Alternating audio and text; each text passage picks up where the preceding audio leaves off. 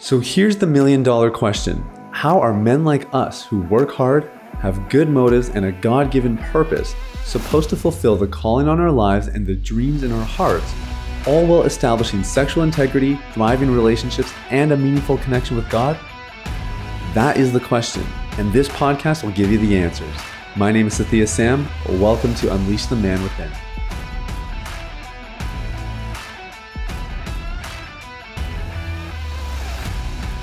What's up, everybody? It's Sathya Sam here. Welcome to Unleash the Man Within.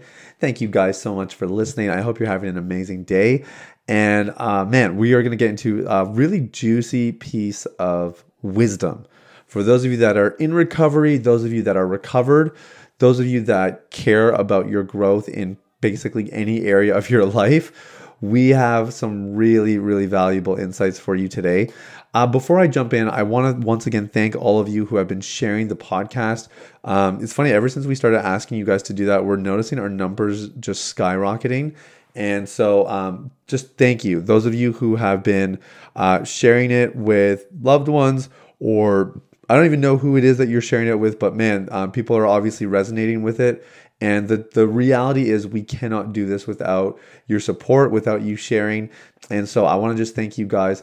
And I want to remind you, if you continue to get value out of what we're doing, please share it with anybody that you know that would benefit from it, anybody that's going to find some value from what we're providing here. Really, our episodes are simple. We are just trying to reach people who are struggling with something in their sexuality, sexual sin of some kind. And we're looking for people who actually want practical nuggets, right? Practical wisdom, practical insights. And so if you know of anybody in your life that might benefit from something like this, please, we ask you to spread the word. This is the only way. Like, it's crazy. At the time of recording, 115,000 downloads. And we have not spent a dime on advertising. We don't even promote it on our channels. There's literally, we've done no campaigns, no nothing. It's just silently been here. We've just patiently done it day in, day out. And you guys are the reason that we've reached so many people, because you've been telling other people about it, and we cannot thank you enough. All right, let's jump into the good stuff. So I've been working on a resource with Matt Klein from Restored Ministries and Deborah Fileta of True Love Dates. And this is a porn addiction recovery resource that we're going to brand primarily under Deborah Fileta's name, just because she has a much bigger following than us. And so it's been a lot of fun, and you just inevitably, you learn from each other when you are in a collaborative environment. And so I've really enjoyed working with Matt. I'm going to get him on here when we release the resource so that we can talk a little bit about it. And he's just got some really cool insights that, in the past have been really beneficial for us as an audience, and I know they will continue to be. And so we'll get him on here, but it's been cool. It's been cool learning from him, and then it's been cool learning from Deborah, who is, a licensed psychotherapist. She has her own counselors network now that work under her, and she authors, a new book probably every year or two, and is just, a little bit further ahead in the game. Has been here a bit longer, and really is a very impressive human being. And so she said something when we were doing a segment of this resource on accountability. And she said something that really kind of struck me. And I wanted to share it with you guys because I think this is an added layer to the whole accountability conversation. When I started the podcast, I was very loud and proudly against accountability partners. And what I was referencing when I made those statements, I was referencing the models where we exchange phone numbers with a buddy, and it's like, yeah, man, okay, I'll hit you up. And then basically it's like, hey, oh man, I had another relapse today. Can you pray for me? And, the guy replies, yeah, man, praying for you. I actually had a couple relapses recently too. If you can pray for me, that'd be great. And I was part of those models for years, and it drove me crazy because it was just starting to become really obvious that this does not work.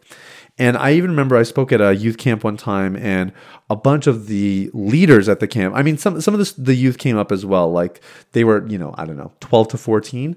And so they came up and they're like, hey man, thanks for sharing. They didn't really open up a lot, but they just kind of said, thanks for sharing. But then the leaders came to me and they were like really emotional about it. Like, I'm watching porn and I don't know how to get free. And so, we set up a bunch of these accountability arrangements and they were totally lackluster. And I'm almost embarrassed, just thinking about the way we used to handle it. But that was kind of what we were taught, and we didn't really know any better. I don't actually disagree with accountability. I'm a huge fan of it. When I look at the areas where I've had the most success and growth in my life, I mean, they're all areas that at one point, especially in their early growth phase, were governed by pretty high accountability. And the areas that continue to thrive or at least stay like at that same level of success are, areas that have a degree of accountability, however that might come. So I'm a big fan of it. I think we just need to redefine what accountability really means. And we had Jason Valentin on the podcast a while back, and I loved his definition. Like, he talked about how accountability is actually being accountable for your ability. So it's much more focused on your ability rather than your disability, which is, I think a really good word and something in season at all times when we're talking about recovery. Like, we want to make sure we're spending more time conscious of our good things, the strengths God's given us, the progress we've made, and not too conscious of our shortcomings, our mistakes, and how hard it is and everything else. Again, we don't want to like play dumb and just be ignorant of the difficulties, but we certainly want to make sure we hold them in perspective and that we don't lose sight of the good things that God is doing and the progress that we're making. Now, I say that as sort of a foundation for accountability.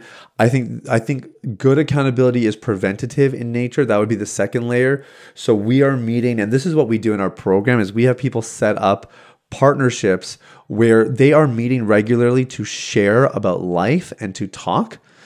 They are not meeting up when they need it or whatever. It is just we are connecting for the sake of connecting. And sure, we'll talk about sexuality and how I'm doing in those areas. But the point is that we're meeting, we're building connection. And in the process of building that connection, the behavior starts to change. Like the research is really clear. The opposite of addiction is not sobriety, it's connection. So the second level is we want to get preventative. We want to start talking about things as they come up, things that impact us on a more deep inner level. And in doing so, we're going to just nip that thing in the bud before it ever develops into a temptation or any kind of difficult moment. Now, the last thing I want to kind of, layer on top of this is the offering of information. And this was something that Deborah said. She honestly just said it in passing while we were going through this resource and working on the accountability part. But it was so good. I wrote it down and I wanted to share it with you guys.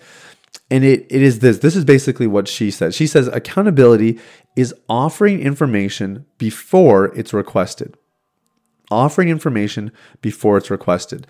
Now, I just talked about the importance of a preventative, proactive approach, right? Where it's like, okay, we're going to talk about stuff early on. So we've kind of got that already covered. But the thing that I love, she said, is we're offering information before it's requested. And this is something that we see a lot of people mistakenly do in accountability, is they put the onus on their coach. They put the onus on their accountability partner. They put the onus on their pastor or their mentor. And it's like, oh, well, they never checked in with me. We actually used to offer for a little bit. We had a time where we actually offered, like, our coaches will reach back out to you and they'll check in with you every single week to see how you're doing. Yeah, totally flopped. Because basically what we had was just a bunch of people who were like sitting around waiting for someone to check in on them, and then they would just give a report. So the power of this statement of offering information before it's requested is for you to actually do that, you must take ownership of your situation. You have to acknowledge it. You have to be able to articulate it. And then you have to make the conscious decision to be seen, to be known, to be vulnerable before another person. If you wait for somebody to come and ask you all that, you are basically delegating all of the vulnerability, all of the responsibility, and any of the breakthrough that could come from expressing those two qualities. So when you're choosing to offer information before it's requested, number one, you are exercising those vulnerability muscles. Number two, you're being preventative, which is important, like we talked about. And number three, you're just taking your recovery by the reins. You're not waiting on somebody to get stuff done for you. You are going full speed, full throttle ahead and letting them support you instead of lead you. So you may have been doing accountability wrong. If you've been waiting until, you're really tempted and then you reach out, if you're only reaching out to them when you're struggling, if you're only talking about after the math and the aftermath rather, and the after effects of it, and if you're only doing it when they ask, right? You're only actually sharing personally when they actually poke and prod, then you are doing it wrong. There's a better way. There's ways that you can improve. And if you add some of these elements in, sharing proactively, sharing on a regular basis, whether it's related to sexual sin or not, just getting in that regular rhythm of sharing openly with another brother. And if you're offering the information before it's requested, you're going to find, number one, your experience of accountability is going to be way more enjoyable. Like you're not going to have any sense of dread around it or any kind of lingering resentment, which people sometimes develop towards accountability. That's going to be gone. The second thing you're going to notice is that, well, son of a gun, you're actually being accountable for your actions. So you're actually going to be compelled to make changes in your life and to not just settle for the status quo, which is what often happens when people become lazy and they just report things afterwards, or when when all they have to do is just sit around and wait for a coach to come and check in on them. People tend to get very, apathetic and lazy, and then they don't get the results that they want. And the last thing is you're going to find that your recovery process is going to be way smoother. Dots are going to connect more quickly, and you're going to find yourself in that place of freedom way faster. So that's everything for today, guys. I want to encourage you, if you need to make some tweaks to your accountability system, do it. And if you don't have somebody yet, for goodness sake, you need somebody. You're not going to do this alone. There's just no way. Stop telling yourself you can do it. You doing it alone brought you this far. So how's that working out for you? Find an accountability partner, get somebody in your corner, do it the right way, and let's get you healed up and recovered so you can get on with your life. Guys, thanks for listening. Have an amazing day. We'll talk soon. Bye-bye. Hey everybody, it's Sathya again. Thanks for listening to Unleash the Man Within. I wanted to take a quick moment to let you know about a free ebook that I wrote for you called The Ultimate Guide to Porn Recovery. It provides a basic framework for the recovery process and a few of my top tips completely free of charge.